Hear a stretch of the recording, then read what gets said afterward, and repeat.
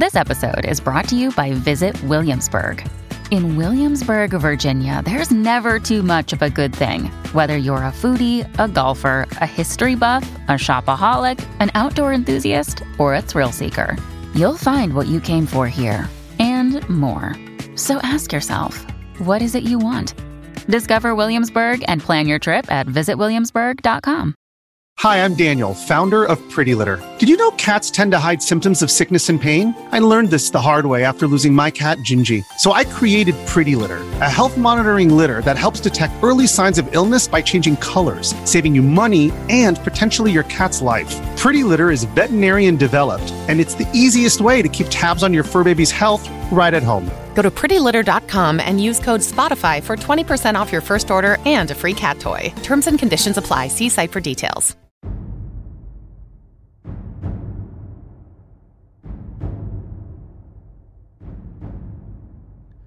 Greetings, weary travelers. Come, warm yourself by the fire, and let us regale you with mighty tales, tales of adventure, tales of heroism, and of course, tales of Tamriel. I am your host, Lotus of Doom, here with some different castmates, but actually possibly, one returning favorite, as this is kind of our new yearly tradition, I guess, since joining with the UESP, and a first time, but I would think some of you will remember him from the previous rendition of the UESP podcast. So starting things off, we've got Dave, the founder of UESP. How are you, buddy? Welcome back.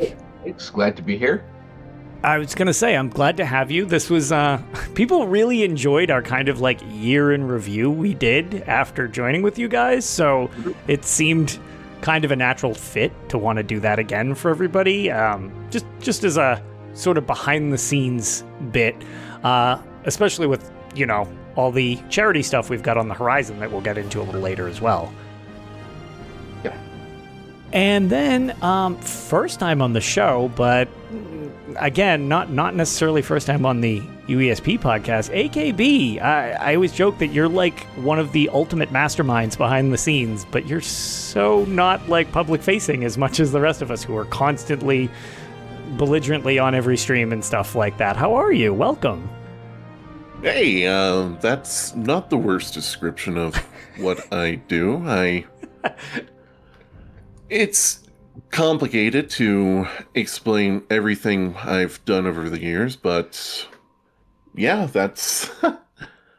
I don't want to think of myself as a mastermind so much as someone who has worked my way through a few things that shouldn't have been problems in the first place. Well, that sounds like my entire streaming career, so I can relate. All right. Well, we will kick things right off, just because we've got a decent amount to kind of cover between news, be it in-game Elder Scrolls news or behind-the-scenes stuff, or just stories from all of us. So I figure news-wise, just a quick reference to ESO, because there has been an event going on, the Gates of Oblivion event. It actually just ended. It was going on for a decent chunk of time, but ironically started right after we recorded and ended literally right before we recorded. So in this interlude between the shows, there was the Gates of Oblivion event. The reason I think it's kind of still worth noting, other than it was the first time we ever had that event specifically, it was just do a daily in any of the Blackwood expansion areas. The thing that was interesting was actually as a side effect of something that happened when the event was supposed to end, and it was extended as a result. There was a maintenance that happened during the event, which is semi-common, but it ended up being incredibly extended. So much so that they had a forum post and some Twitter responses that they extended the event by a day, which is good. Like, that's nice. But also, as a result of the maintenance being much longer than planned, you can actually send in a support ticket if you are going to miss the house guest for the month login reward. So apparently this has got some like long-reaching issues. This seemed very unexpected. I don't know. Do either of you know anything more than just the general what they've talked about with it. I saw some speculation and stuff, and then it was some type of like mainframe thing that they were doing, but beyond that, I don't really know. I can't speak that I know the nitty-gritty behind what happened with the servers, but I can tell you I was actually in the group who missed out on the house guests because of that. So that's good news for me. Oh, really? Yeah, I was 1 day short, and I went like, oh, I was logged in. I went like, I knew I was going to make it as long as I logged in during one of the times I went down for maintenance. And they said it would not be back up until after the time window expired. So I'm like, well, I guess I missed out on another one. Yep. So, okay. So you happen to be in that window, I guess, which is... there you go. I was kind of not expecting that to be quite so relevant. But yeah, I don't know. I'm curious what the mainframe situation, other than what they told us, might relate to. Specifically because, we're not exactly at the speculation area of the year. But since I got pretty much almost every single thing I asked for this previous year in Elder Scrolls Online, the only thing remaining is some type of cross-save or cross-play, which has basically been said that just doesn't work. And every time I hear mainframe something, I was like, aha, they're going to give me the last thing I wanted. And it's going to be next year for the 10th anniversary. But, yeah. We can hope. Yeah, I don't know anything. No, nothing more either. Yeah, again, they had mentioned, so, whatever it was, as you guys know, technical things are very difficult, so the slightest thing can cause all sorts of issues. Yep, it could just be stuff they did, took longer, or they broke something, or... Exactly. They did also announce or put up on Twitter and on ElderScrollsOnline.com the new Crown Store stuff, which we don't necessarily... Again, it's there. You can look it up. We don't really read through the whole thing. More login rewards and stuff like that for the upcoming month, because New Life will be the next event that is coming. We've got a little bit of time, of course, as it's not quite December yet, but that is on the horizon, and they've kind of been advertising the new stuff. So if that's something of interest to you, definitely go check that out on the official website or on their Twitter or anything like that. But mainly the big thing of news, I would like to actually kind of dive in, both Dave and AKB, you can kind of chime in because you guys work together so much on everything at UESP. How has the year been? Like, what's, we got any new stuff on the horizon? There was also there's been some big events that happened this year, even not necessarily Elder Scrolls related, but Starfield related, which ended up being quite the project off to the side. So, yeah, why don't you just let everybody know how things have been going this year, anything of note and stuff like that throughout 2023 so far? Yeah, I guess in terms of ES stuff, it's been pretty quiet, the usual ESO stuff, nothing too big. But the biggest one was us expanding into the Starfield universe, starting a Starfield wiki and website, sort of taking the same formula we'd done with UESP and just, applying it to Starfield, a new game. So that that took a bunch of back end work and front end work and all that to get the wiki up and running, but we're happy. It seems to be going well. Hasn't quite reached the the traffic level the UESP has, but we're hoping it will kind of steadily increase over the next couple of years and see where it ends up. Yeah, it's been a giant undertaking.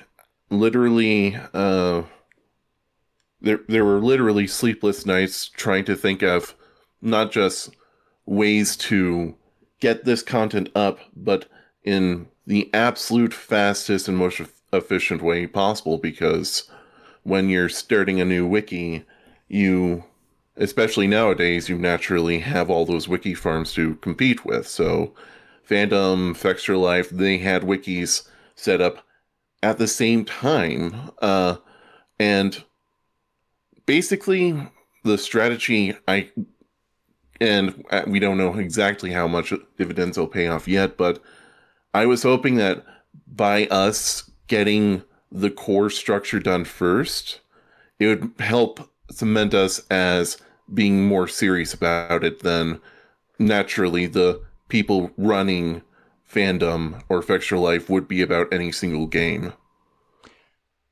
That actually seems like kind of a solid. Again, you said only time will tell whether that pays in dividends, but I would think at least that kind of is a sound strategy to go with, because again, UESP kind of was for basically there first and became cemented in Elder Scrolls itself. I mean, honestly, outside Elder Scrolls, it's got to be like pretty close to the most other common thing that people know, other than people, sometimes people know the word Skyrim more than they know Elder Scrolls. But those are kind of like hand in hand. So trying to get that jump now, but the internet's so much more prevalent with everybody. Like you said, there's so much more competition with everything being set up, whether you have wiki farms and stuff like that. It's not the same landscape as when the UESP started. So, I would imagine the initial kickoff structure has got to be a little different now. Yeah, for sure.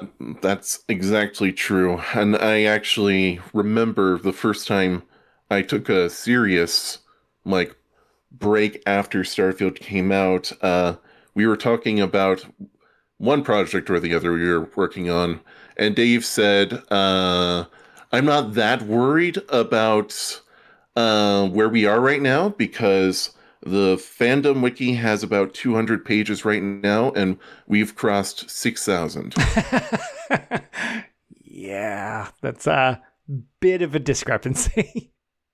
Yeah, I haven't checked recently, but we started pulling data out of the mod file, ESM file. Basically, as soon as we got it, the early access week, right? Mm-hmm. I started pulling data out and deciphering it as much as we could, and get that data out of the file into the wiki in some way.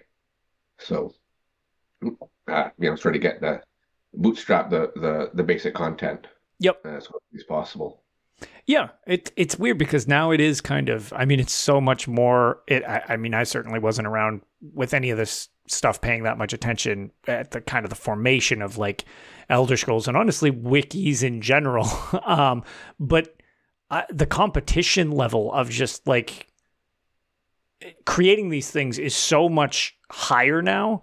But kind of to your point, having a focus and being dedicated to that also can kind of be beneficial, because your attention isn't scattered like a shotgun blast everywhere. It's okay, we need wikis for literally everything. It's okay, well, if you have just a couple you focus on, you can definitely pay much more attention to just that. So I can kind of see that having benefits, even though you might not hit every SEO, you're going to be the more prevalent one for the ones that you do hit.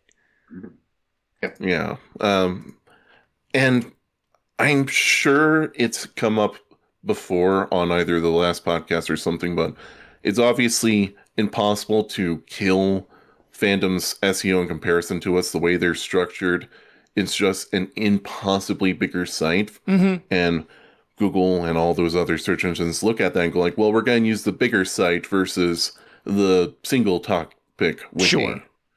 But even little differences in time matter a lot, especially with game launches. This was going back to 2011 in the Skyrim launch. I remember the UESP had some connectivity issues. Dave can probably talk about that much better than I can, but it was just a nightmare, and we couldn't get in, and a good number of the people who were desperately looking for Skyrim information couldn't get in, so we couldn't be updating it, and they couldn't be viewing it. So it was a double-edged sword, and I think that did help establish the Elder Scrolls fandom wiki a bit more than it would have otherwise. Interesting. See, now there's some, that's the stuff that people commented before. It's it's very interesting, these behind-the-scene things, that it's just sometimes something that seems so just like trivial could have these long-standing effects that it's like, oh yeah, so-and-so came about as a result of this kind of thing. It's like, oh, interesting that's sometimes how things kick off, get started, become teamed up or whatever. You know what I mean? Like whatever the case, sometimes it's interesting just to hear the formations of some of these things. Mm-hmm. Yeah, I remember those days in Skyrim. We had such a huge traffic burst when Skyrim came out. So they order a magnitude like 10 or 20 times in the course of a day, just when shot up. And strangely enough, our servers were fine. It was the firewall. It was capping the connection limit of the firewall. Oh, interesting. I mean, I didn't know. Even the tech guys at the where we have the servers. Yep. It took them basically a week to figure out what was going on. Oh my God. And we just upgraded the firewall, and that solved that issue. But yeah, for the first week, it was like intermittent connection because it had so many. Yeah, it was just like overwhelmed. Well, which I guess is a good problem. You want sure people accessing it, but yeah. So I mean, when we were hoping there would be a big jump when Starfield came out, but it wasn't that big of a jump. That's kind of interesting to hear. Well, I guess, we've discussed different related things because kind of like the whole weird Bethesda family of games type of deal. But like, it's kind of interesting that there was a very big spike just of interest with Starfield, and then it dropped off a lot from what I've seen just from my friends who, make videos for a living and stuff like that. They're like, yeah, it spiked up a lot and then it dropped off a lot, but it's like maintaining where it is, and like where it is still like very high in player numbers, but it definitely didn't seem to have the impact that I think the pedigree, I guess, at this point of Bethesda would be expected. Where, super popular in and of itself, but this was a rough year to launch a game, especially after I haven't played it. It's not really my cup of tea style wise, but like what is it? Larian's Baldur's Gate 3 just had come out, and it's like, okay, that's going to be setting is different, but gameplay, it's like, okay, well, you've got like an RPG style of thing. Now, granted, different types of RPGs, but like you've got overlap there.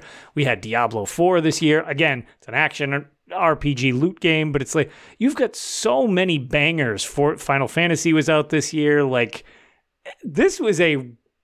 had this come out last year, like maybe when it was supposed to launch type of thing, say it hit its original launch date, I feel the impact of it might have been very different. If it was also in the state it was in. I feel like it was obviously delayed for a reason. Yeah, I mean, a year, you can put a lot of polish on the game. Sure. And from what I've played, I actually haven't really run into that many issues with it.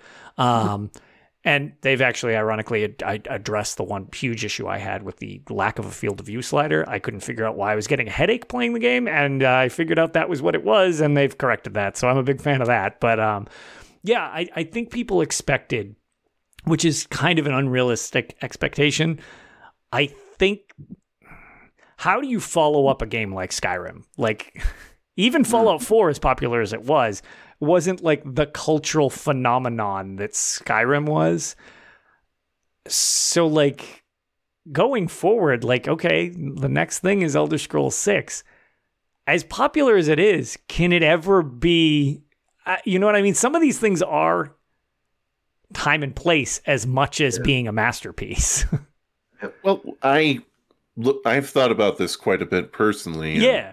I think there's, beyond the fact that it's a stacked year, I think that was definitely something that's harmed Starfield more than they probably were anticipating. Mm-hmm. But I think that's probably because of the pandemic, all the lockdowns and delays. Yep. You look at it, like you look at the last few Game Awards, they were nowhere near as competitive as this year is. Right.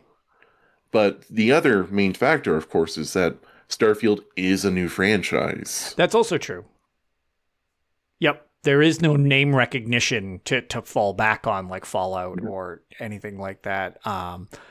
Which is, I think, a really valid point. This is having that much impact, I guess, should kind of second that. That'd be like Arena coming out and being like, oh yeah, it sold 10 million copies in like a week. It's like, okay, look what Arena became, because we're still talking about Skyrim all these years later. And it's the 5th mainline entry, not even entry, just 5th numbered mainline entry in the series. It's like people oftentimes don't think of how much just a brand grows over time. Even if they're not all bangers, they can become like, okay, this has become where it's reached its apex, which, who knows? Elder Scrolls 6 might be even more ridiculously popular. We don't know yet, but provided we all live that long, because, who knows when it's coming out.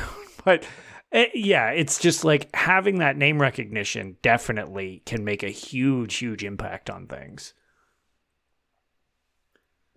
But now, of course, we have it leading into the Elder Scrolls 6, and I definitely think the mood is a bit muddier than it was before Starfield came out, and even before when Fallout 76 came out. That was something else I was going to say, is they've had... Now, granted, studios are a little... Again, benefits of name recognition, when you just call everything Bethesda... Okay, that's fine, but it's like, okay, well, these are different studios, and then this is Bethesda Publishing, this is Bethesda Game Studios, you get all this stuff.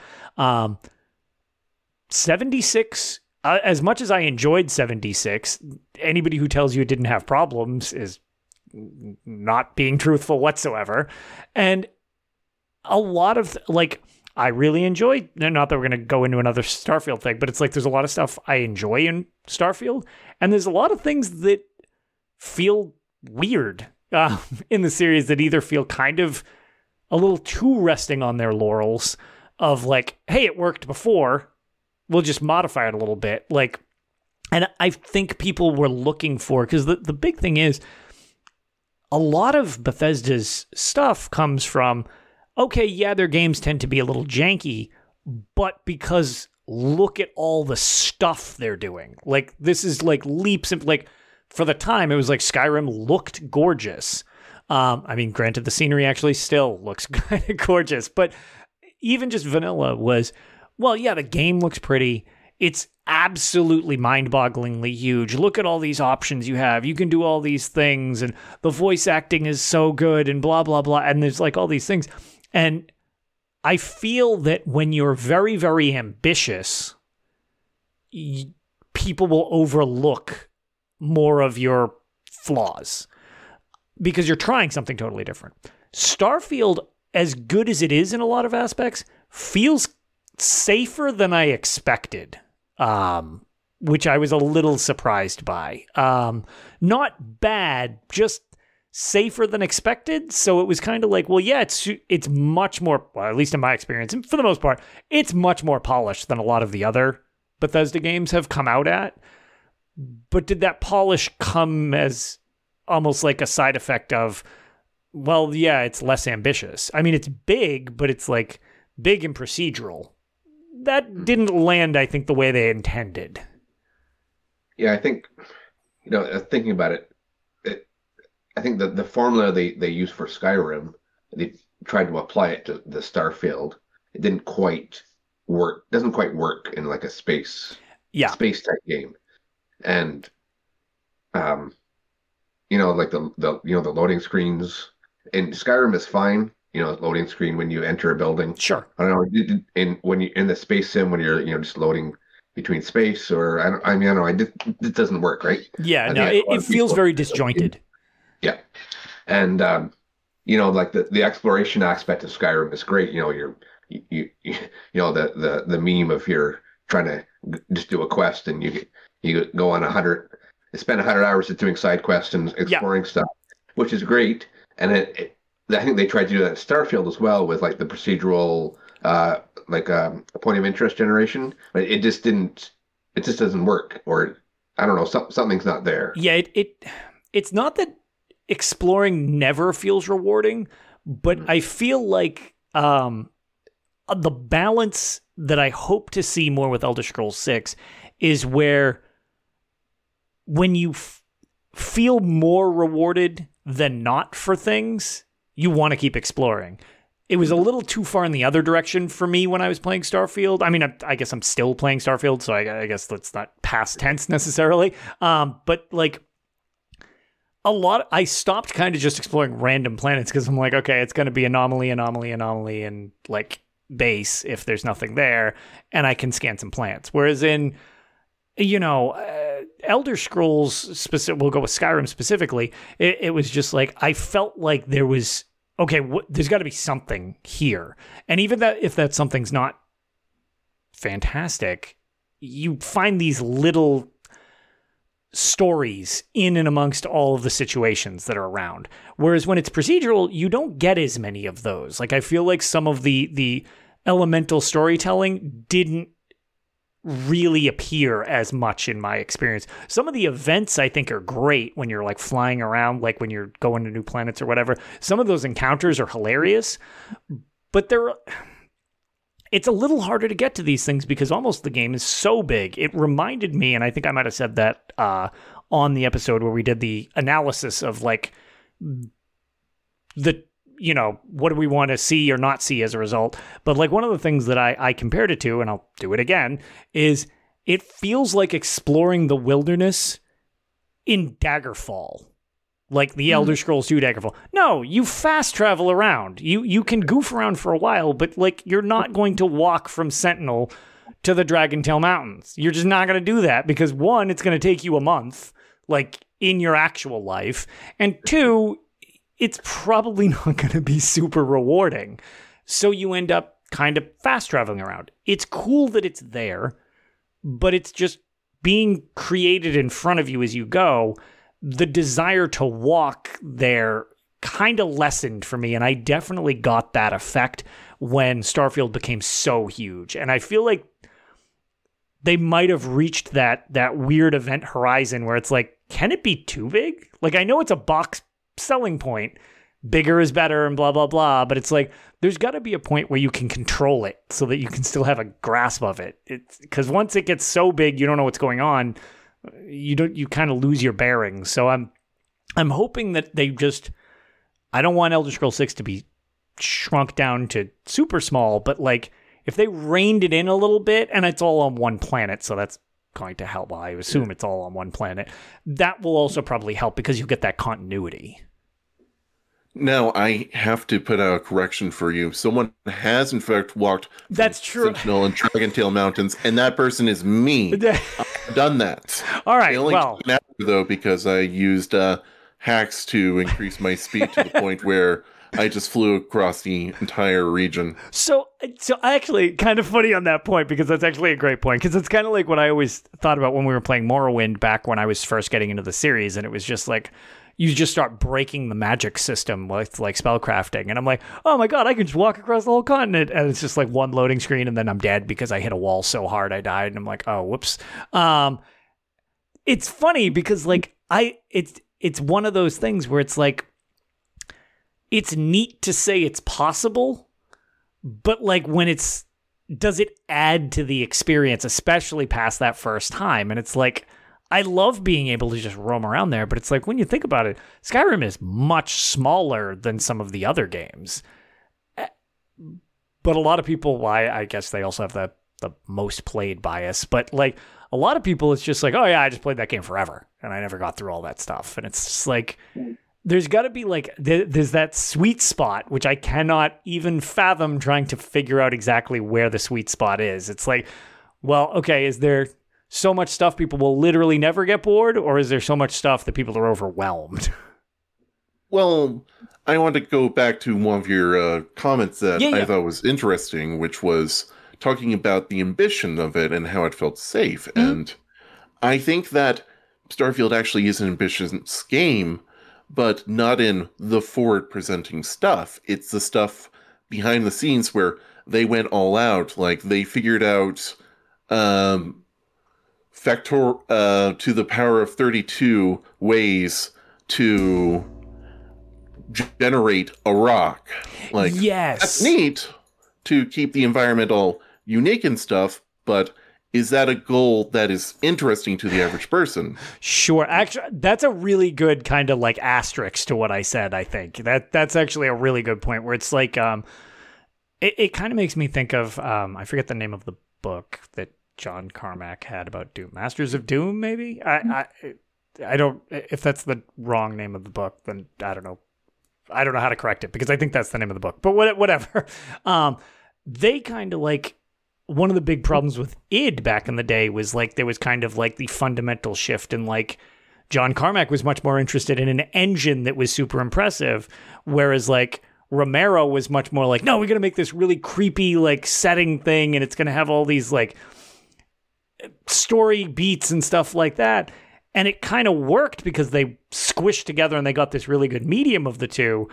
But the problem was that's two very different ideas to doing something, when one of them's like, no, I want to have the most technically impressive game, or I want to have the most artistically designed nightmare world. It's like, okay, you can't have both those extremes. And I feel like the medium's usually good, but to your point, it's like, are people going to notice that there's, X to the 32nd power different types of rocks? No, most people are going to be like, hey, there's a rock, and like run over it if they even look down. So technically that's awesome that it's able to do that, and that might lead to cool things, but the initial, I guess the initial impact of it really is much more of a like tech nerdy side of things. Which exactly right. I've described it as chasing that procedural generation dragon at this point. Yeah, that's I'm glad you brought that up. That's like an interesting asterisk, because like that's just it. I feel like that's a good way of putting it. It's like a lot of the behind the scenes stuff seems very impressive, and a lot of the stuff that we're interacting with feels safe, and it's just like, I'll be curious to see going forward, like now that that's all there, because also there was massive overhauls to the engine, which will definitely be a benefit, because some people said, oh, it still looks a little weird or whatever. I actually think Starfield is gorgeous. Like the especially the people look, I think, one step before Uncanny Valley sometimes. Like it's like, I think they're really cool. Some people still don't like the fact that you like zoom in on each other when you're talking. I don't know. I like that just because when people don't do that, like I'm distracted looking at other stuff. I was like, no, when I talk to somebody, I try to look at them. Like, I don't know. That seems normal to me, but I guess so like stuff like that doesn't bother me. Maybe, with the way they kind of iterate on each other, each game, where it's like, Homestead, the expansion to Skyrim, was like, okay, here's some hooks. You have one of 3 things you can place on these things. You can build yourself a house. Okay, that's neat. Like that was fun for a little while. And then you had like the base building in Fallout 4. And it was like, okay, these settlements are much more impressive. And then I'm not going to go into ESO's got its own thing, but it's a different engine, so that kind of doesn't work. But then you have like Starfield, you can, granted it's not super intuitive in my opinion, but that shipbuilder is wild. And there's a settlement builder thing, which most people, the problem is, are like, I'm so rich, I don't need all these benefits from these settlements. But the settlement thing is crazy too. It's like, each one has been so much more impressive than the previous one. I'll be curious to see, like, okay, what were we shown in Starfield that we don't realize is going to be the next, like, gameplay hook for the Elder Scrolls 6? Like, we might be staring at it and be like, oh, yeah, that's kind of neat. And then in the next game, it's like, oh my God, this is amazing. Like, yeah, I mean, one of the reasons we got into Starfield was as sort of as a preview to what they might be doing in ES6. I mean, obviously a different genre and different game, but the same engine and, the same file formats and everything. So, interested in getting, pick apart the file format, see what you can find inside. Maybe it's there, but not used. Or, like you say, stuff that's in Starfield that might be able to translate to ES6 game. Yeah. My thoughts for what The Elder Scrolls 6 needs to do to differentiate itself is, one, the return to at least the Skyrim Fallout 4 format for the world, where most of it is predefined. You aren't going to be swimming, you aren't going to be taking a boat and finding randomly generated islands for however long they want you to do that. Right. Suddenly the Iliac Bay is totally randomized. But that would fix it. I think we're probably going to get that settlement system again, which I think will have more of an impact in a world where it's not just an effectively infinite amount of space where you can build it. It'll mean a lot more of, well, this is my little fort that I built next to this major city, and that's much more neat to me than I think, well, this is my outpost on planet 32 of this star, and no one lives out here. Yeah, I think you're definitely correct. That the world of, well, even outside Tamriel, because we don't technically know what's coming up. I assume it's going to be on Tamriel, but like, okay, all of Nirn, whatever. It's so much more cohesively connected than planet hopping. That's just like, those are two different beasts. And to be fair, to Starfield's defense, really, no game seems like it's fully nailed that whole space travel thing. No Man's Sky is really popular, and I enjoyed that game a lot, but it's just like, it definitely struggled at launch as well, and it's improved. And then you've got Star Citizen or whatever it is. It's like, that's another, but it's like, then that kind of leads into people are either like, it's too simmy because flying in place takes forever and stuff like that. And again, it kind of comes back to this, how much is too much and how much is the right amount? But then, it can be tricky. Well, what if you want something super simulation based and you want it to take forever? Okay, well, you just made those people happy at the same time, pissing off the people who don't want that. Like, you can't kind of make everybody happy at the same time, which is why balancing games sounds like a nightmare. So, like, it's interesting. I feel like the trick is to really, can you find that sweet spot? And I don't know. I definitely agree with you on the, like, the curated stuff. I don't mind a little procedural stuff. Like, oh, I don't care. The trees are wherever, or like, this cave could be here or this cave could be over here. Whatever. Like Diablo does. Well, not Diablo 4, but some of the other Diablos, they were like procedural wildernesses. The things were going to be there, but where they were exactly could be muddled around a bit. Okay, that was kind of neat because it gave a different flair each time. Different type of game, but different flair each time. But the curated environments, although they just need to be smaller or the game would never, ever finish because it would take so long, the curated environments, they feel better to me than just what people care about. Yeah, it's exactly. It's just kind of like, it has a stronger pull to the feeling and, remembering. I know that kind of that pie in the sky thing that you had alluded to by chasing the procedural generation dragon is like, you want everybody to just be like, have that water cooler moment where everybody's talking about these wildly different things all in the same game that they experience.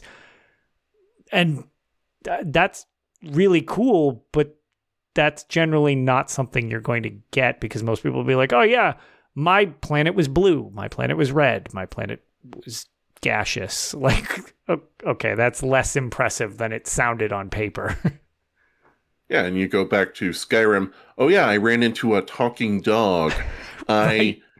I saw a dragon in a giant fighting at this camp. Stuff like that. That's sticks with you much stronger than, like you said, this planet was blue. Yeah, right. I think in terms of procedural generation, I think the best use or strongest use of it is like world generation. Mm-hmm. So you're starting creating Skyrim. You really want to place 10,000 trees and 100,000 rocks. You do that procedural generation initially, and then you have a world and you can tweak it as you want. So this tree, well, this these trees. I'm going to delete these trees to put a house. These rocks are, I'll tweak these a little bit more, sort of thing. So you're not spending, half a year placing trees, sort of thing. Right. Yeah. That initial groundwork can be done by procedural generation for sure. Like trash items or junk items or decoration items. Mm-hmm. I think, stuff like that. Do an initial pass procedurally to place those things, and then, spend a little time tweaking or a little bit. So at least that's what I see, especially for a game like ES6, where it's probably not going to be like procedural to that extent that Starfield is.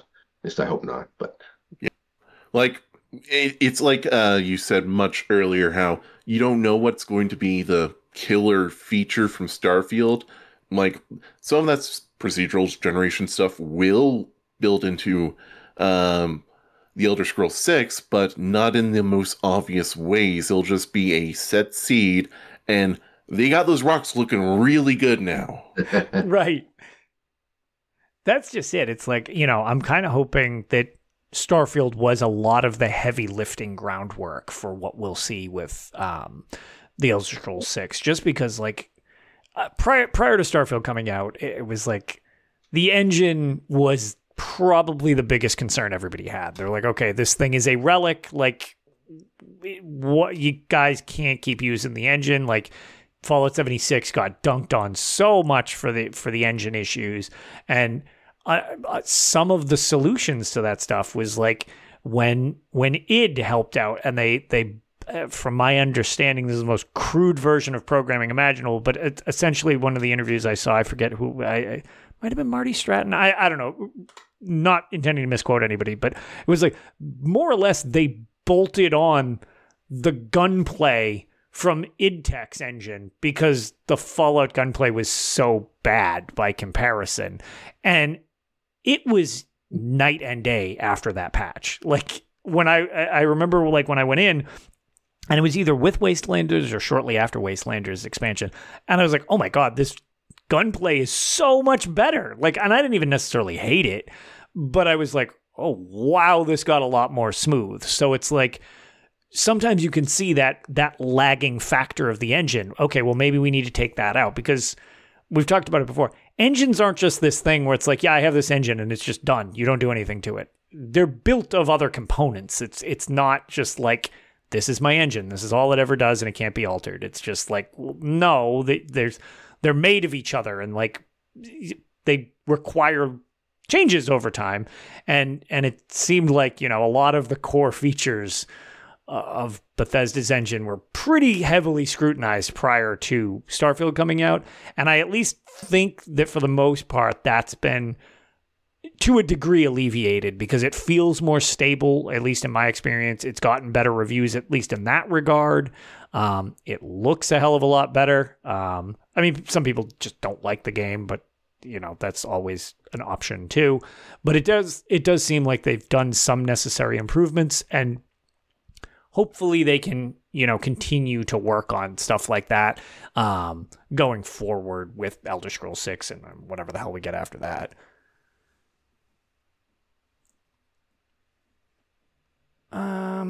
All right. So that that started from us bringing up the fact that there was a Starfield wiki. I just realized how that conversation just started. So anyways, what else has been up from the behind the scenes stuff with UESP? Seems like a generally pretty successful year overall for you guys. I mean, like you said, there wasn't as much Elder Scrolls stuff as some other years, but the only other big thing I can remember, we rewrote our map code. So probably not that exciting, but it added like a better interface and sort of combined the maps into one code base, a little better interface, better features, stuff like that. That actually took a while. Well, we finished that, I guess, mid-year sort of thing. I was going to say, I think you might have mentioned that to me maybe at the start of the year, that was like a undertaking. Yeah, I mean, I might have mentioned it last time we were talking. Yeah. Probably at the very start of doing it, sort of at the time. But yeah, it turned out really well, and happy how it came out. Awesome. Not the most exciting thing, but sure. But again, a lot of this stuff adds up to the site that everybody gets to use for their research and everything like that. So it's like that's all parts of a whole. There's, of course, the other Elder Scrolls game that came out. Yes. Hey, did you happen to get into Castles, Lotus? So fun little story that we were kind of like talking about before was I was totally clueless to this thing's existence. You were the one, I was at work and you just DM'd me the link to it. And I was like, that artwork doesn't look real. Is that real? And you're like, no, it's totally a real thing. Like it's definitely real. And because I am one of those sad iPhone users and don't have something that's actually malleable, I can't get into the early access of it. So I still haven't. I was going to try to do some sketchy stuff to see if I could sneak in via my computer, but at that point it had been filled. So when I kind of like tweeted out this is a real thing after you told me about it, I know a bunch of people ended up going to check it out, and a bunch more couldn't get in. But yeah, you've had some time with this. I mean, it's still early access, so I get it. There's going to be some limitations, but you're actually the first person on the show that's been able to give anything more than, hey, I know this game exists. And I do kind of want to respect Bethesda's own... since this is closed early access, I do want to kind of stipulate with this and saying, yes, that's basically all we can talk about. It exists, but let's test the waters. I'll say they've been really receptive to feedback. I got in so early that the feedback system actually didn't exist yet, so we had to communicate directly with them. Like they told me, yeah, just use this website to fill in feedback, and I said, there's no section for castles, and they said, you know what? There isn't. just pass it on to me, and I'll make sure they know. So that was a fun little community effort. We all got together, the people who did get in, to talk about it and like write down, well, this isn't right, there's a bug here, and so on forth, and we send that off and hoping all that helps them make it the best game possible.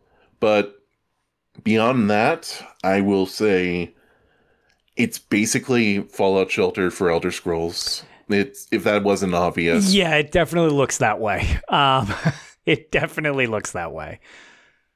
Which, yeah, that was my impression too. I haven't played that much, but yeah, I mean that sounds super like derogative. That's not a bad thing. I love Fallout Shelter. Like I unabashedly love Fallout Shelter. So, and I'm not a mobile gamer, so Fallout Shelter was a really special game. So many games have ripped it off that I'm surprised that it honestly took them this long to say, well, let's do something similar for our other franchises. Right. Like, oh, what's the other mega franchise we have that could also totally work with this? Maybe we should do that one. Like, yeah, I was kind of surprised by that as well, that it took so long to formulate. So I'm definitely very excited for it to come out of early access. I tend to not play. I will test stuff a little bit if I'm super interested a lot of times, but early access isn't super my thing a lot of times. It sounds probably kind of, I don't know, weird, but like I like to see the initial impressions of things. And unless I am being paid to do QA, I don't actually like doing QA.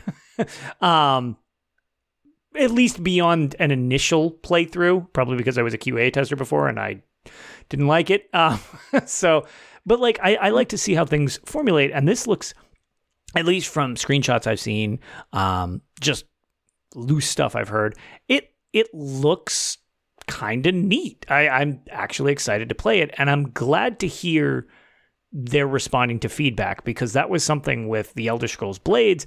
I was in the early access to that for a little while, and I I mean, it wasn't just me, like, hey, look at all the crap I did. I mean, I was one of a million voices. But basically every single bullet point that I had sent as like a, hey, this should probably be addressed, ended up being addressed by a half a year into the game. So like, I really liked that it was like, okay, well, clearly it's more people are talking about these issues, and they adjusted a lot of stuff. Because when the game first launched, it wasn't even like sort of pay to win with Blades. It was just like, hey, you want to buy this Daedric weapon that does more damage than everything else? And I'm like, what? That's terrible. Like, come on, at least rein that back in. And they did pretty quick. It was like, okay, that's fine. Like, cool.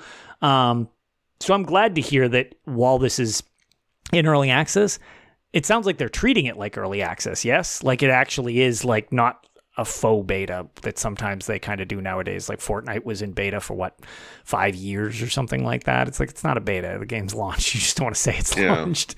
I wouldn't say this is one of those faux betas because they did shut it down and they have told us, please don't talk about where it is because they don't want the same bad impressions Blades got, I would imagine, from that early access. And maybe to a lesser extent, Legends. Oh yeah, that's true. That was another, and that's I think a good point, because you can only make a first impression once, and like when the game isn't finished, like a lot of people, and it becomes this problem of like when companies or teams are trying to do something as like a legitimate beta, like we want feedback, let us know if something doesn't work or whatever. We want to polish this out for full launch. That's great. Like that is a good thing because it gives a more solid final product. But then when people, I mean, it kind of happened with the Elder Scrolls Online even. There were some popular reviews of the game that got like 5s or whatever, and it was their beta impressions, but it was for the full launch. It's like, well, yeah, of course. Like, the game was plenty buggy at launch, don't get me wrong, but it's like, you can't rip on bugs before the game was launched and complain about that being in the product if it's already not in the product. Like, that was the point of the early access. So, like, it's a double-edged sword leaving it open to people if then they're going to criticize the game, like, not constructively, but like knock the game for, oh, this is really bad. Well, the game's not out yet. That's what we're trying to fix. That gets into murky water sometimes because then that becomes the overarching theme to the game. Oh, it's super buggy. Well, okay. I mean, if the game's out, then yes, I get that. It should be criticized as such. But when something's not out yet and it's actually intended to be tested, well, then, yeah, it's not ready to be reviewed yet. It's in testing. Like that's the thing. If you see most games before they're actually past like alpha, you're amazed any of these things turn on most of the time. They don't even make sense what they look like originally. So yeah, there's absolutely people who still only remember those early impressions of Elder Scrolls Online, and yep. It's not that game at all anymore. Yeah. I mean, even outside of launch, which again, the game had tons of issues at launch. It didn't really hook me at launch. I was kind of like, this is whatever. It's fine. I'll probably play it for story every now and then because I was interested in like the world. I was like, oh, I'll just jump in and play the story, but this isn't super my thing. And then when Tamriel came out, and I was like, okay, this is not even the same game anymore. Like, this is objectively like a different video game. And then I got super into it. So it's like, that's at least a launched version that's changed over time because it's one of those live service things. Okay, cool. It's even more rough when it's like, no, please don't review the game yet. It's not out. Like, that's an extra level of like, oof, that is rough. So I totally understand them kind of trying to like stagger the rollout, let you guys legitimately try to get some testing in before it's given out to the public. Because, yeah, to your point, like, I thought Legends and Blades were both really fun. They did not get received super well. Especially with Legends, it did not deserve that. No. But there were so many issues with the Legends launch, like weird way how this was a card game, which I think the most dominant platform for card games are mobile devices, and it came out on PC first for like 3 or so months. Yeah, I literally was goofing around with it on my PC in early access of it. And I was like, man, you know what would be a great way to test this? If it was on my phone. Like, I was like, how is this not a thing? So you're totally right. Like, that was, the backwards launch of that was rough. And then the canceled port that they were going to have to consoles. There was supposed to be a Switch and PlayStation version of it. And I assume Xbox, because why would they leave Xbox out? Especially, well, I mean, nowadays they can't leave Xbox out. But, like, the console versions, like, just never happened. Probably because the game just didn't stick the landing. People just did not get attached to it. They also had, they had that one crossover with Elder Scrolls Online, which I thought they were going to go much harder in. When you got the Dark Brotherhood DLC expansion to Legends, it gave you a wolf, like some type of demon wolf thing in ESO. And I'm like, oh, they're going to do like a crossover thing. Nope. The only time they ever did that. I don't think they ever touched that idea again. I completely forgot that Fall of the Dark Brotherhood and the Dark Brotherhood Guild came out at the same time. Yep. Yeah, that's... Wow. Yeah, I gave so away many... my wolf on this show before I was a host because I didn't have a PC version of ESO and it didn't work on console. I mean, I'm so interested in the story of the Elder Scrolls Legends. It is honestly an interesting moment in the series that I don't think we'll ever get the full picture on, because there was definitely something going on behind the scenes we didn't get to see, because like you had the first developer one creating their own card game at the exact same time. Oh yeah, Direwolf Digital there. Yep. And two, of course, they were dropped halfway through after one expansion, I think. Yes. Yeah, you're right. I think they did, off the top of my, I think they did the Dark Brotherhood expansion, and I think they were dropped after that. But yeah, like that's just it. It was like, it's such a strange story that happened with that game. And story-wise, most people don't understand. Like, the game is still around. So even though it's not in active production, do yourself a favor if you're listening to this. You can totally use the UESP to cheese your way through the fights in the campaign if you want. There's like guides to all of that stuff. If you don't like card games or you're bad at card games, do yourself a favor storyline-wise. The story in Legends is actually really good. And so is the Shivering Isles expansion and stuff. They're legitimately interesting stories in that game that are locked to this card game that like such a small portion of the population played. That's absolutely true, and it's frustrating because whenever I post about like, oh, this was a neat thing in Legends or so, people go like, I didn't even know that was a thing. Mm-hmm.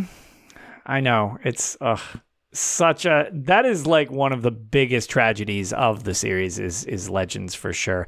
Ironically enough, for anybody on the live stream, I posted those little Hermaeus Mora eyeball gif or emotes in chat. Those are actually designed by one of the original Legends artists who did card art. I just happened to find out about that when I contracted him for my first emote, and he couldn't tell me why. He was very excited that I asked for Hermaeus Mora one, and then after Legends launched, he was like, so anyways, this is my card, and this is my card, and I did this one, and I did this part of the UI. I was like, wait, really? He's like, yeah, that's why I was so excited to make an Elder Scrolls emote. He's like, I've been working on this stuff without being able to tell you about it for like months. I was like, oh, that's so cool. So I always, part of my Twitch channel is perpetually locked into Legends. Yeah, it's just rest in peace, buddy. I know, it's such a shame because that is such a great game, and again, I can't recommend. It's free. You can. It's free, and the monetization is also very not aggressive in that game whatsoever. You can pretty much earn everything with not that much effort. And like I said, if cards aren't your thing, which I totally get, cards aren't super my thing either. just look up the strategies to the fight on the UESP. If you get stuck, I did it with a couple of the puzzles for one of the expansions. I was like, this is way too big brain for me and cards. And I just looked up the method of beating. I was like, oh, perfect. That's so great. I can now just get the story. So, all right. Why don't, well, you know what? Yeah. Why don't we take a quick little break, here, since we're at like an hour, so that it's like a good little cut point here real quick. Take a quick break. Before we do, we've actually got new Patreon list shout outs for everybody. Ark updated that for me, as I had mentioned that last time I couldn't find the link, so he did that for me. And also, we have a couple new written word reviews, which I will read out as well. So anyways, as for the new Patreon subs to the UESP, we have Thomas Bisbee. I'm going to ruin all your names. I apologize in advance. People find it funny. I'm actually trying to say your names. It's just tragic. Paula Berry, Thomas Connolly, Bran Flakes, Sky Butler, and Nuri. So thank you so much for subscribing to the USP Patreon. I'm sure Dave and AKB super appreciate it as well. As for our 2 iTunes review, so we got a bunch more like 5-star reviews and stuff like that, specifically on Spotify. I don't know if it relates to the year-end review thing where they just push it through the feed or whatever. But any of you who take the time to rate us 5 stars and stuff, super appreciated. It's outside just very nice of you to take your time to do that. It does help with the algorithms and stuff, but thank you just in general for taking the time to do that. As for the written reviews, we have one from Drew T. Excellent podcast, great podcast. I always enjoy the TES and /O related topics. Feels like I'm hanging out with other friends who also enjoy the series as much as me. Thanks at Lotus and Company. You're very welcome. I'm really glad you enjoy the show. That's awesome to hear. Also, this is kind of funny because I did read this in advance. So I'm going to use your actual thing, Simon, from Sweden. Thank you so much for the review. I'm not going to say your name because even though everybody jokes that I swear a lot, I'm not going to swear this hard on the podcast because I totally know how you say your actual name. So anyways, it's a review that just says best ESO podcast out there. Also, your name is very funny. I just don't want to say that on the actual show, but thank you again. Super appreciate it. And yeah, we will just take a quick break and we will be right back.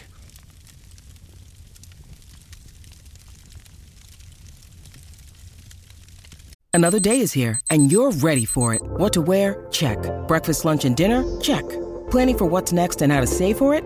That's where Bank of America can help. For your financial to-dos, Bank of America has experts ready to help get you closer to your goals. Get started at one of our local financial centers or 24/7 in our mobile banking app. Find a location near you at bankofamerica.com/talktous. What would you like the power to do?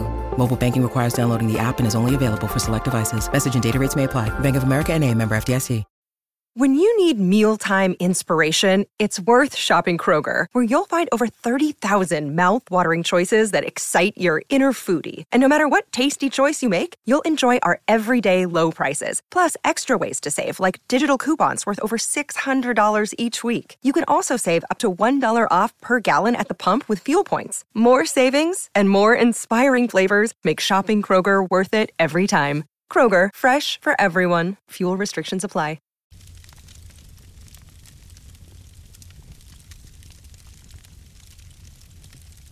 All right, we are back. So we're going to, the rest of this, we've got a couple, we can kind of jump in and out of Tales a little bit, but mainly I want to address the very important thing that we haven't unfortunately been able to push as loudly on the show because unfortunately we haven't had as many shows since announcing it. So we've got a couple, but wanted to do one last reminder for everybody, especially because Dave and AKB both have even prior to joining with you guys officially, did a lot to kind of like help promote stuff just with this. But our big ExtraLife marathon gaming session thing is coming up. It is going to be December 2nd. Things are kicking off this weekend with me at 6 a.m. Eastern. I'll be the first shift. Like previous years, for the sake of keeping it going as long as possible, as well as keeping us from literally blacking out, completely at least, it's kind of the marathon relay thing that we did before, and it's a little longer than even the previous years. So my shift for this year's ExtraLife is going to be from 6 a.m. Eastern Standard Time, or Daylight Savings Time, whatever thing we're in at this point, because the United States. And I will be going until 2 a.m. the following day. So my shift is 20 hours. And the idea to my shift is we're definitely going to be doing a lot of ESO stuff. It's fun to just kind of do that. You can group with friends for that.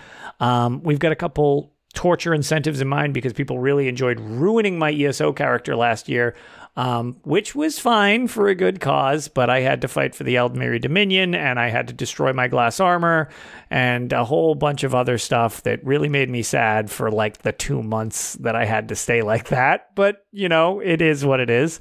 We got Avron back later when we made her go to Ebonheart Pact, so it all balanced out in the end. But after my shift ends at 2 a.m. Eastern, Arcaneer will be picking up from there, and he's going to be doing, as far as I know, he's got some Elder Scrolls Online planned. I think he's actually, one of his incentives that we have, I believe it might be for $500. He will need to play through the first level of Battlespire on stream, which I know he'll absolutely love. He definitely learned what a great game that was from my Let's Play, so I'm sure he's very eager to hit that.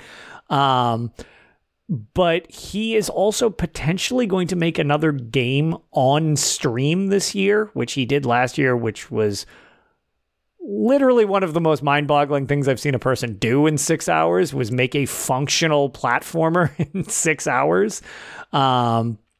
So we'll see how that goes, because again, if we totally break him with Battlespire, maybe his brain will be mush.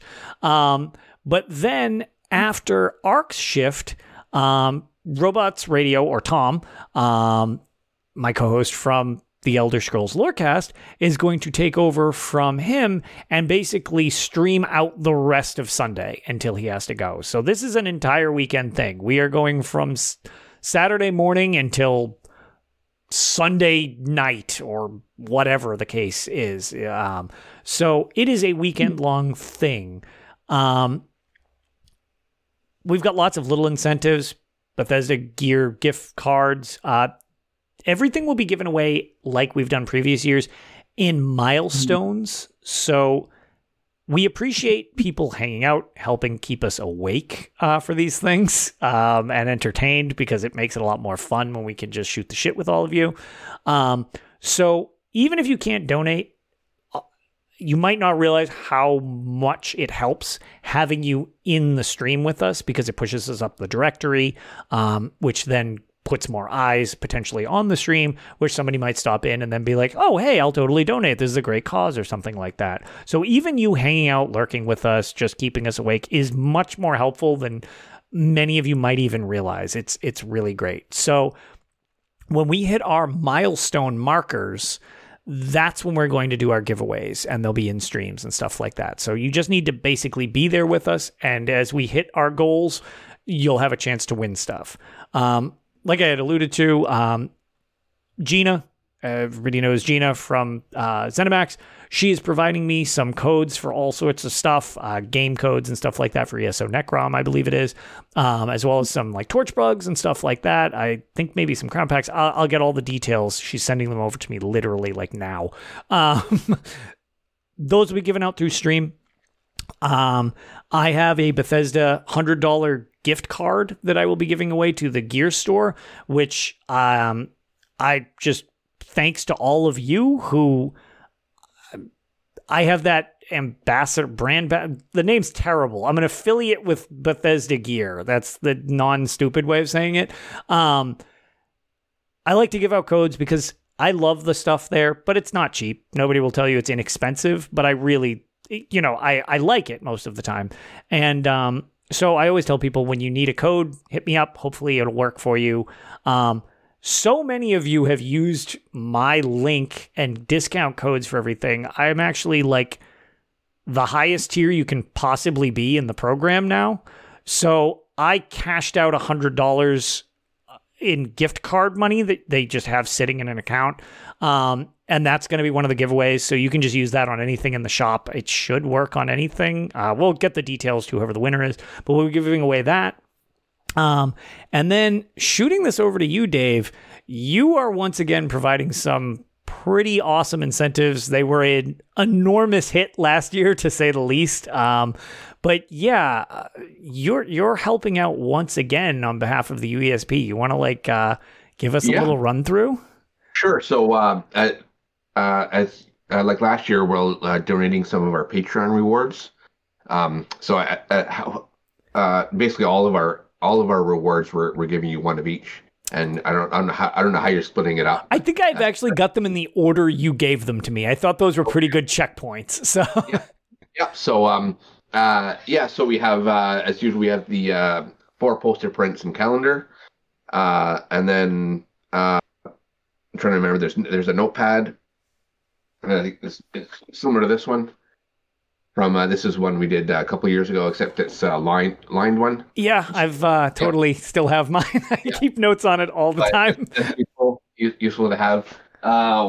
If I had known, I would have got stuff. But I apologize. We made a simple brass ornament this year. So Skyrim based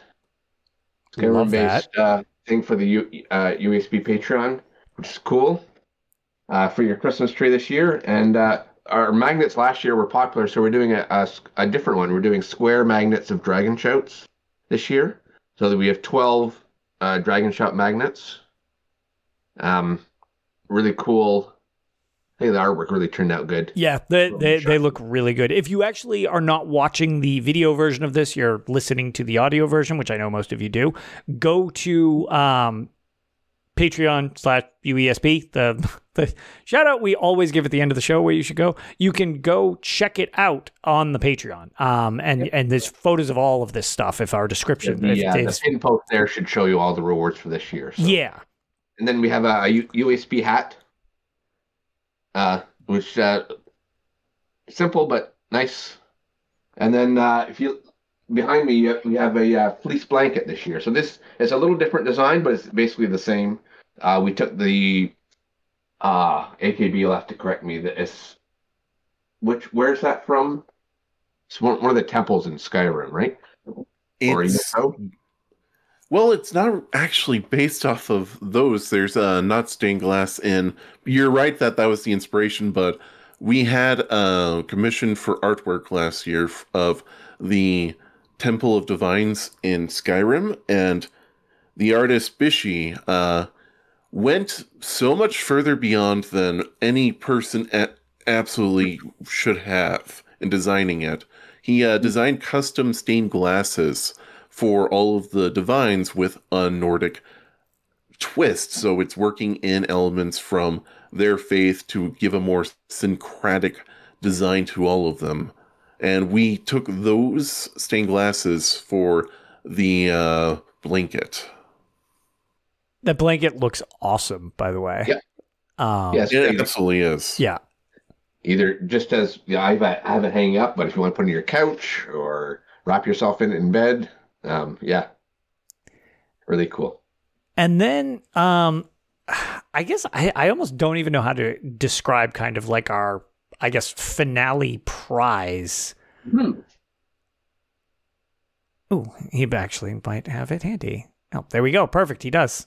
Yeah. So this year for our highest tiers on Patreon, we try to do something a little custom for people so they can like pick and choose. So this year we found a very nice model maker who does like Skyrim, wanted to say Skyrim, Elder Scrolls, and other models. So we'll give away basically one model of your choice. I think there's about 20 different models. I think there's like 20 listed on the site. Yeah, and there's some really nice ones. This is the skeleton key. That's the skeleton key I have, and the pictures. The models are better than the pictures, and the pictures look great. I was going to say they look incredible. There are some photos under the link on my Twitter, but we'll show some more stuff for everybody. We'll also be able to show them on stream that you can pick through. There's the Golden Dragon Claw. They're really cool statues. Yeah, released a couple more. We did chose a couple custom ones like the Azura Star. There's a black version and a blue version. There's a Welkin Stone and a Dwemer puzzle box that are really cool as well that he added this year for us. So basically as the grand prize, you basically get choose one of the models and we'll get it made and sent to you. Yes, and much like previous years, one of these things that we try to do, because so many of you are not in the United States that help us, as always with any of my stuff, we'll find a way to get it to you.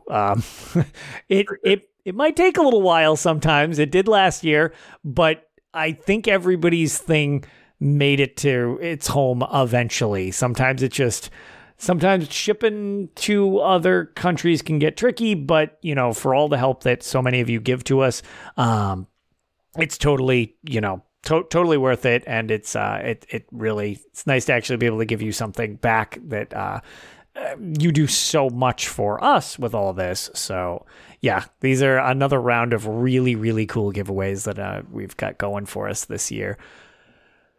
Yeah, we had fun coming up with ideas and really excited to give them away. I always loved, I don't know. Yeah, I was going to say, I feel in terms of Patreon stuff, UESP has some really creative stuff every year. I think I still have my statue. Yeah, he's just out of range. My version of me is right behind me on the shelf. I have mine. I saved a couple of the best ones. Oh, I can see them up top. It turned out great. That was complicated, but that's what you had mentioned. You said it was quite the project. Yeah. Simple. You just grab your model and 3D print it out. Yeah, easy peasy. Little did you know. Yes. But yeah, so that's going to be pretty much all weekend long, starting December 2nd. So whether you can hang out with us or just leave us a tab open or donate or know somebody who wants to support this amazing cause, all of the funds go to the Children's Miracle Network Hospitals. It is a great organization. This is my 11th year supporting the charity. And actually we crossed over like $300 already, and we haven't even started yet. Just from Giving Tuesday and a couple other people donating in. Cough, ABK. So we've already had stuff and we haven't even really started yet. But they sent me a thing, which again, I always joke that I will do dumb stuff so that great causes get support all day. That's fine. But mainly this is everybody who follows my stuff and helps the things that I do be successful. So it means a lot to me. And even though they sent me the thing, I thought it was just, I kind of appreciate all of you. As of some point during that 300 whatever we've raised before even starting this weekend, the total tally for it is, for me in 11 years, we actually crossed $20,000 raised overall since I started this, which is absolutely mind-boggling to think about, from some dude who saw a flyer in a window at a local game shop and was like, oh, this sounds kind of fun. I bet I can stay awake for 24 hours and I don't know what streaming is yet. And now so many of you do so much to help it. It means a lot. So I really, really appreciate all of you however you actually help. It's really great. So thank you very much, everybody. And I'm looking forward to this weekend. It should be a lot of fun.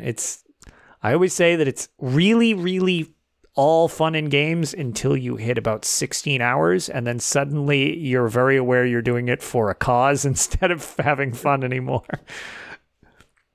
Gonna ruin your armor again? Oh my God. People rightfully, and it's one of those things. When you have a live service game, it is fun. I was rightfully heckled to shit last year when I went into PvP. Because I first went in and I actually forgot I was on the wrong alliance, and I was like, where the hell am I? And I forgot I had to join the AD. So I was like, oh, right, I'm at a different gate. And funny enough, a couple people recognized my gamer tag, and they promptly pegged me with mud balls. And they just, in zone chat, all you saw was traitor. And I was like, oh, cool. People are already starting. Great. And I can't really play Cyrodiil because I'm on the wrong alliance. And anytime I died, it was very apparent if anybody was used to running with me, because they spent the next 7 minutes like teabagging me because I was playing for the wrong alliance. So I was like, man, I can't even be mad about this because I deserve all of this. But like, it was rough. I got pretty wrecked for a while and did not make a lot of AP during that period of time. So one thing I wanted to just jump into, as opposed to like a full-fledged Tales section, because it's starting to get kind of late for us. I've been kind of working on like the main story to just finish it off. We'll be having it'll probably be maybe in a couple weeks, we might be doing our year recap of the story for everybody, which will be gloves off, all spoilers. We will let you know in advance. We will never try to spoil anything for anybody in advance. But we will be planning our spoiler episode soon with Benefactor, and hopefully we can get a hold of Avron too, because that's been like a tradition for the past like 3 years now that we have our giant roundtable end of year discussion. But have either of you gotten to mess with the new Update 40 Endless Archive thing in Elder Scrolls Online at all? Because it seems like everybody is impressed with how well it works, but whether it's for them or not seems a little polarizing. Even the people who don't seem to like it, or it's not really for them, they don't seem mean about it, which is nice for a change with the internet. But like, it doesn't seem like necessarily content that's for everybody. Have either of you messed with it? Is it your type of content, or is this not for you? I haven't had a chance yet. I don't play much ESO at the moment. Yep. I want to. I'd love to. If I can get a couple hours here or there. But it sounds interesting. Even though thinking back, Maelstrom Arena. Yeah. I love doing that, except I hated doing that. Yeah. That. You're speaking to my entire gameplay cycle on my prog teams, where it's just like, this is super fun. You guys seem really mad. It's like, yeah, but it's fun.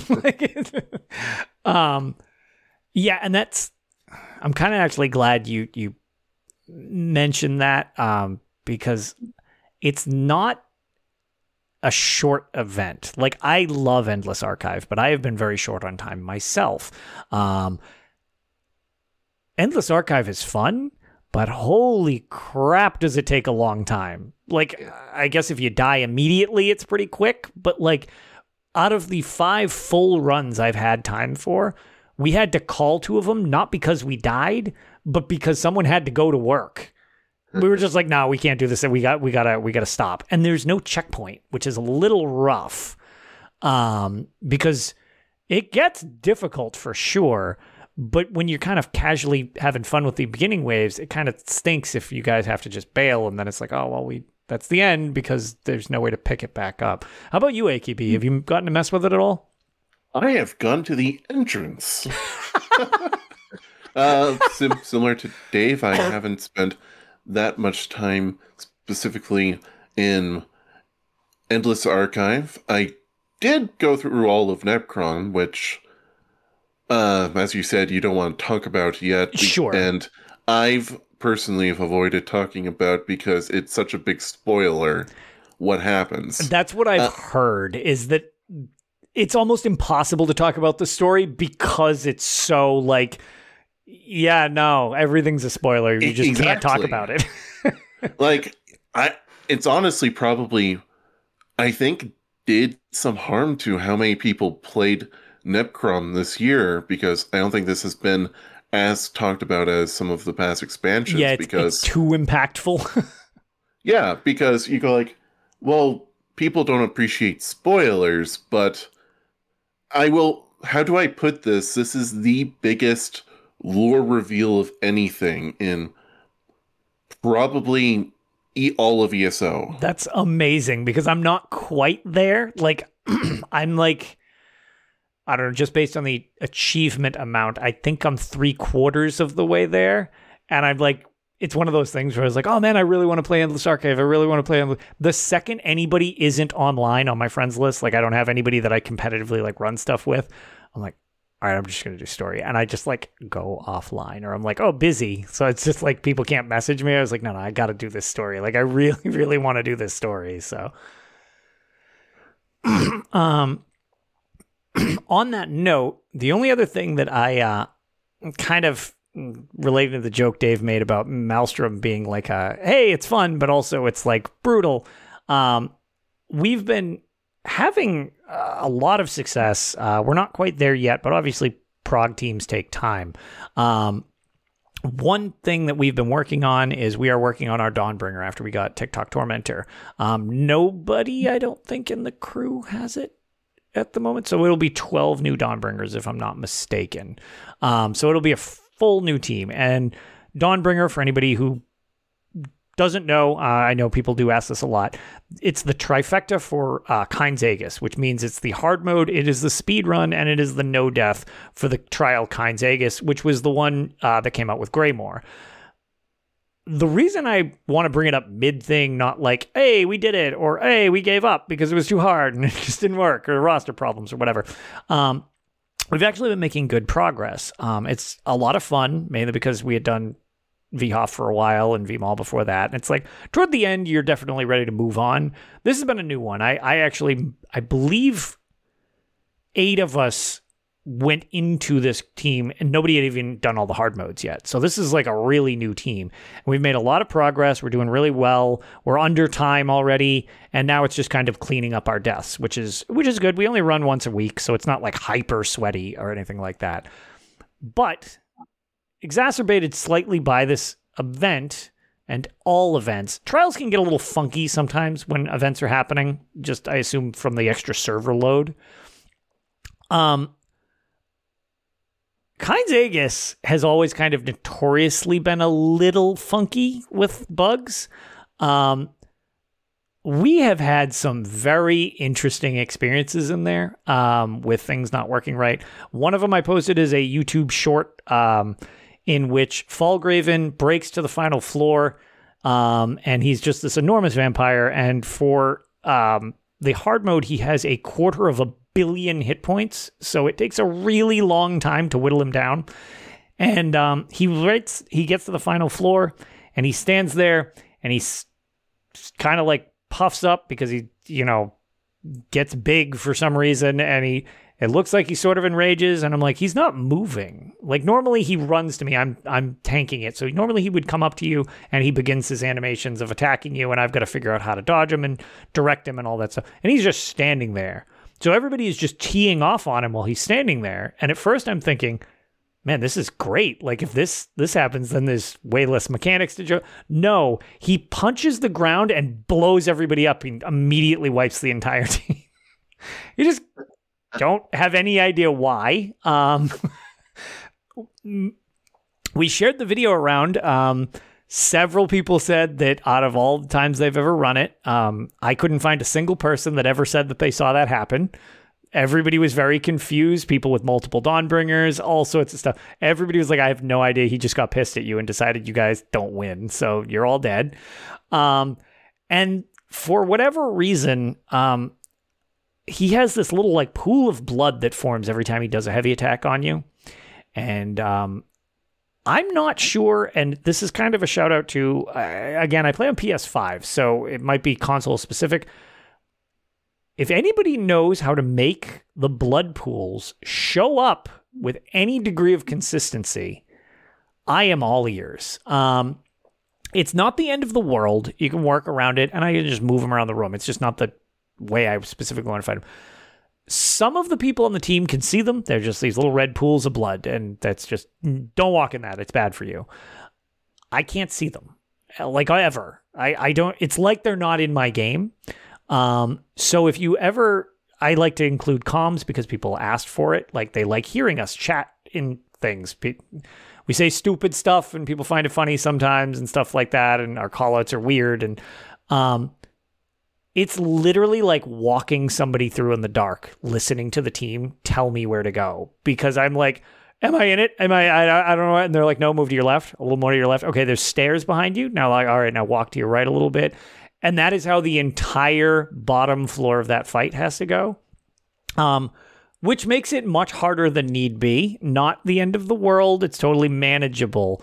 But I wanted to throw that out on the show specifically in case anybody has encountered that and has a workaround. I am all ears. So please shoot me a message, shoot the show a message.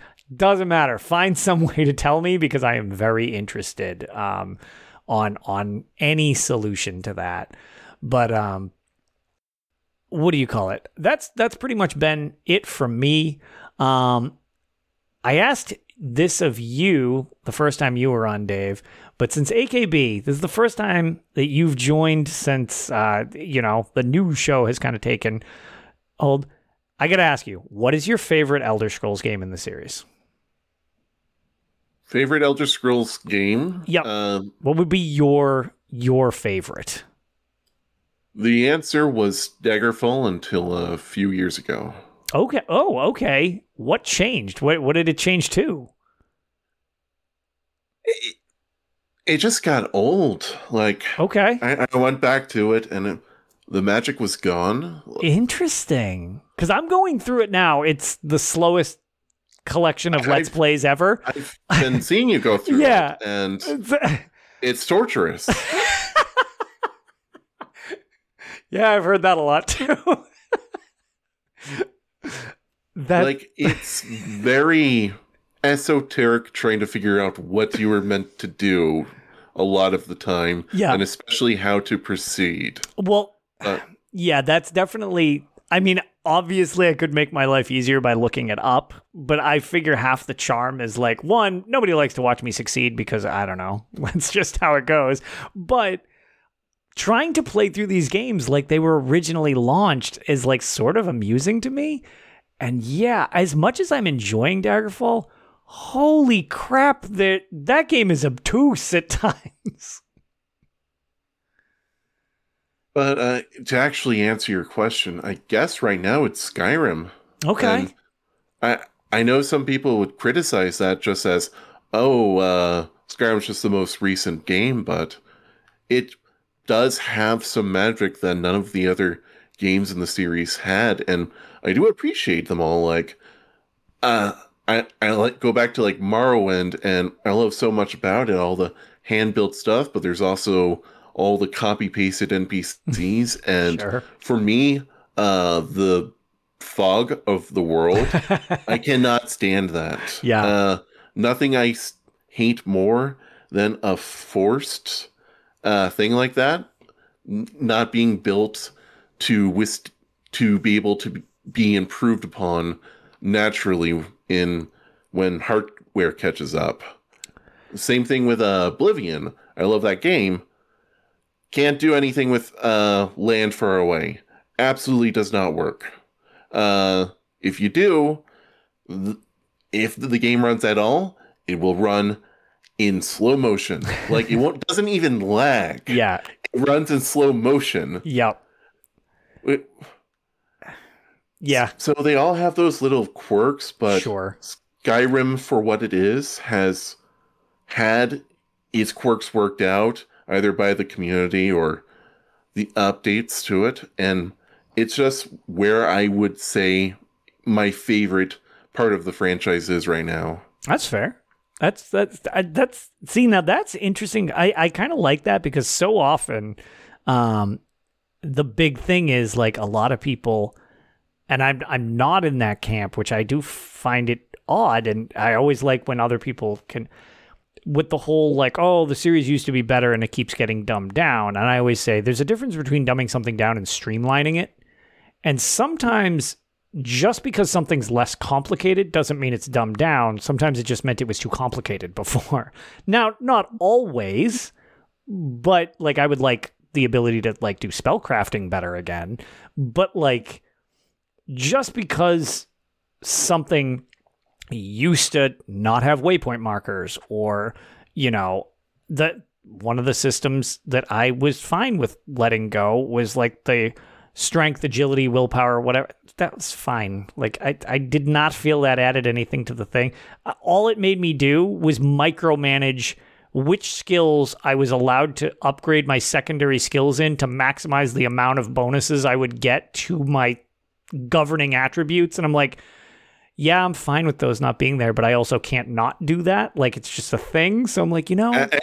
I'm the exact same way. Yeah. If there is a way to be more efficient about this, then I will be very annoyed at how I'm playing if I'm not playing that way. Right. And it's like, oftentimes it's like, I was so completely overpowered by level like 23 in Morrowind. And I'm like, no, I need 5 in this governing attribute and 5 in this governing attribute and 5 in this governing attribute before 5, and you only get the 1 in luck. So it was always like, no, I have to pick my 2 and I can't diversify. Like, I've got to get them. And it was just, it's that level of like, okay, I'm micromanaging to the... When that wasn't in Skyrim, I didn't miss it for a second. I was just like, great, skills, cool, got it. Nice and simple. So, no, I actually can very much agree with you. I think Skyrim is fantastic and actually did a lot of things that I feel are actually very advantageous to the series in many ways. So it's nice to hear somebody who was like a previous fan of one of the old games also acknowledging, because you get that weird dichotomy where sometimes people are just like, oh, the new ones are worse than the old ones. It's like, are they? Or are they just different? Yeah. And even with that, for the whole what's my favorite thing, that answer changes all the time. Like, it's not like I hate any of them. It's just, you know, oh, well, I'm enjoying this one more at the moment. Well, yeah, and I still joke, Dave, your answer literally blew my mind. When you originally said Redguard, that literally blew my mind. And I get it from like a story perspective, but when I finish Daggerfall, people have already told me that that's what I have to play next is Redguard as a full playthrough, which I did play Redguard before I started podcasting. And when you said Redguard, I was like, oh my God. Because although I thought the story and I thought the main character, his voice actor is so good. I love that dude's voice. That is one of the worst video games I've ever played in my life. The combat, I thought I was going to throw the mouse through the screen trying to do a jumping puzzle in that game. So needing to do that on stream and not just like, haha, you know, it's difficult. So like, it's jokey frustrating and not just literally just scream at my monitor. It will be an interesting task. So it's proof that like there's so much variety in the different ones, because like so many of these games like bring something special and unique that can kind of click with somebody. Mm-hmm. I'll need to figure out how I did the 60 FPS patch for Redguard again, so I can send that to you and you can play this game at completely the wrong speed, because it's made for like 13 frames per second. I was going to say it was as a hard, very slow frames. I was going to say 13 even seems sort of generous if I remember correctly. The combat was rough, but again, it's one of those things. That was really one of the games that kind of emphasized story in a lot of ways. Like, they put a lot into like crafting a lot of the world that we now know as the world. So like, it was super influential. And then you have like Battlespire, which is just weird AF the whole time. But it's like, you get all this stuff that I was so blown away that they dug into that for, not even just the Deadlands expansion in ESO. There's a lot of Battlespire references in ESO. And I'm like, people are not going to get these. Like, unless you really dig into this stuff, which I just absolutely, it's one of my favorite things about Elder Scrolls Online is that they do these pulls to more than just the mainline games. I mean, especially with ESO, you have hard cuts to small towns that were only referenced in Arena. Yes. That they brought back lore for. Yep. It's ESO, like, I know a lot of people criticize its writing. They absolutely love the franchise. Mm-hmm. They absolutely. have so many little things. It's kind of impossible to talk about how many things they throw back to. Yep. Agreed. All right. Well, I guess before it gets too long in the tooth here, why don't we just do a quick little sign off? Dave, if anybody's looking to get a hold of you, where should they find you? Oh, well, you can find me on the wiki, as Dave H. Probably have email there, or you can find me as Discord, USP Discord. Just ping me, Dave UESP, I think. I think that's what it is. I think that's what you are in our chat right now. Yeah. So, yeah. And AKB, is there any place that you would like people to find you, or just kind of floating on the on the wiki as well? You can always get in contact with me if you need to by writing a little message, attaching it to the foot of the pigeon. It will find its way to me, I promise you, and I will get back to you as soon as it does. Do you respond via pigeon as well, or do you use a different bird of flight? No, that would be absurd. Why do you even suggest that? But you can, of course, find me on the UESP wiki, the Starfield wiki, our Discords. If you message any of the UESP official social media accounts, you will probably be read by and responded by me. And that's how you can get in contact with me. Or the birds. Or the birds. Personally, I suggest that that's my... I mean, to be fair, I guess now that I didn't elaborate that, when you told me about castles, it was via Raven. So, I mean, I guess that does kind of lend credence to this strategy. Pro bird.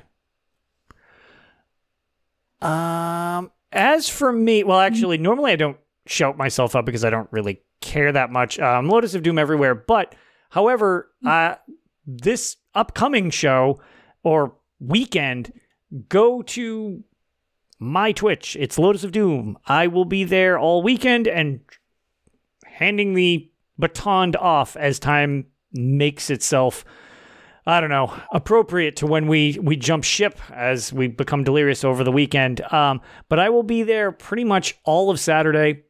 And then if you still go to my page, it'll automatically transfer you to Arc or to Tom. But yeah, I am Lotus of Doom over there. Very easy to find. You can find me on Twitter as well, which I'll try to keep a link to. Or if you go to ExtraLife, you can type in Lotus of Doom. It will bring you to my page as well, which will have my live stream going. That is really my big focus for this upcoming weekend, to do as much good as we can. And, hope to see all of you there, hoping for big things, and come maybe win yourself something over the weekend. As for the show itself, you can follow everything we do over at talesoftamrielpodcast.com. There you can find links to all of our social media and content. Be sure to check out our Patreon at patreon.com/the UESP. If you want to help support the show and earn awesome Elder Scrolls themes rewards, like the ones we had just talked about a little while ago, you can consider leaving us a 5-star review on iTunes or on Spotify. So that way that way people will know that we are a real podcast, that we say real words, and sometimes they matter. Thank you, everybody, for joining us on this episode of Tales of Tamriel, and we will see you all next time. Bye, everybody. See you later.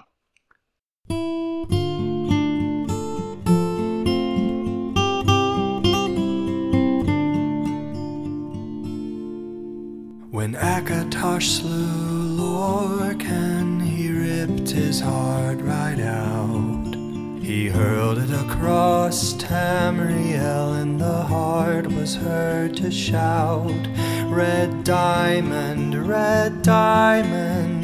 heart and soul of men. Red diamond, protect us till the end. The laughing heart sprayed blood afar, a gout on Seir it fell, and like a dart shot to its mark down in an alien well. Magica fused the Lorcan blood to crystal red and strong. Then wild elves cut and polished it down to chimel at a ball. Red diamond, the heart and soul of men. Red diamond, protect us till the end. When elves lost Nirn to men, Akatosh gave the stone to Saint Alesh in token of her right to sit the throne. Red diamond, the heart and soul of men. Red diamond, protect us till the end. Red diamond, protect us till the end.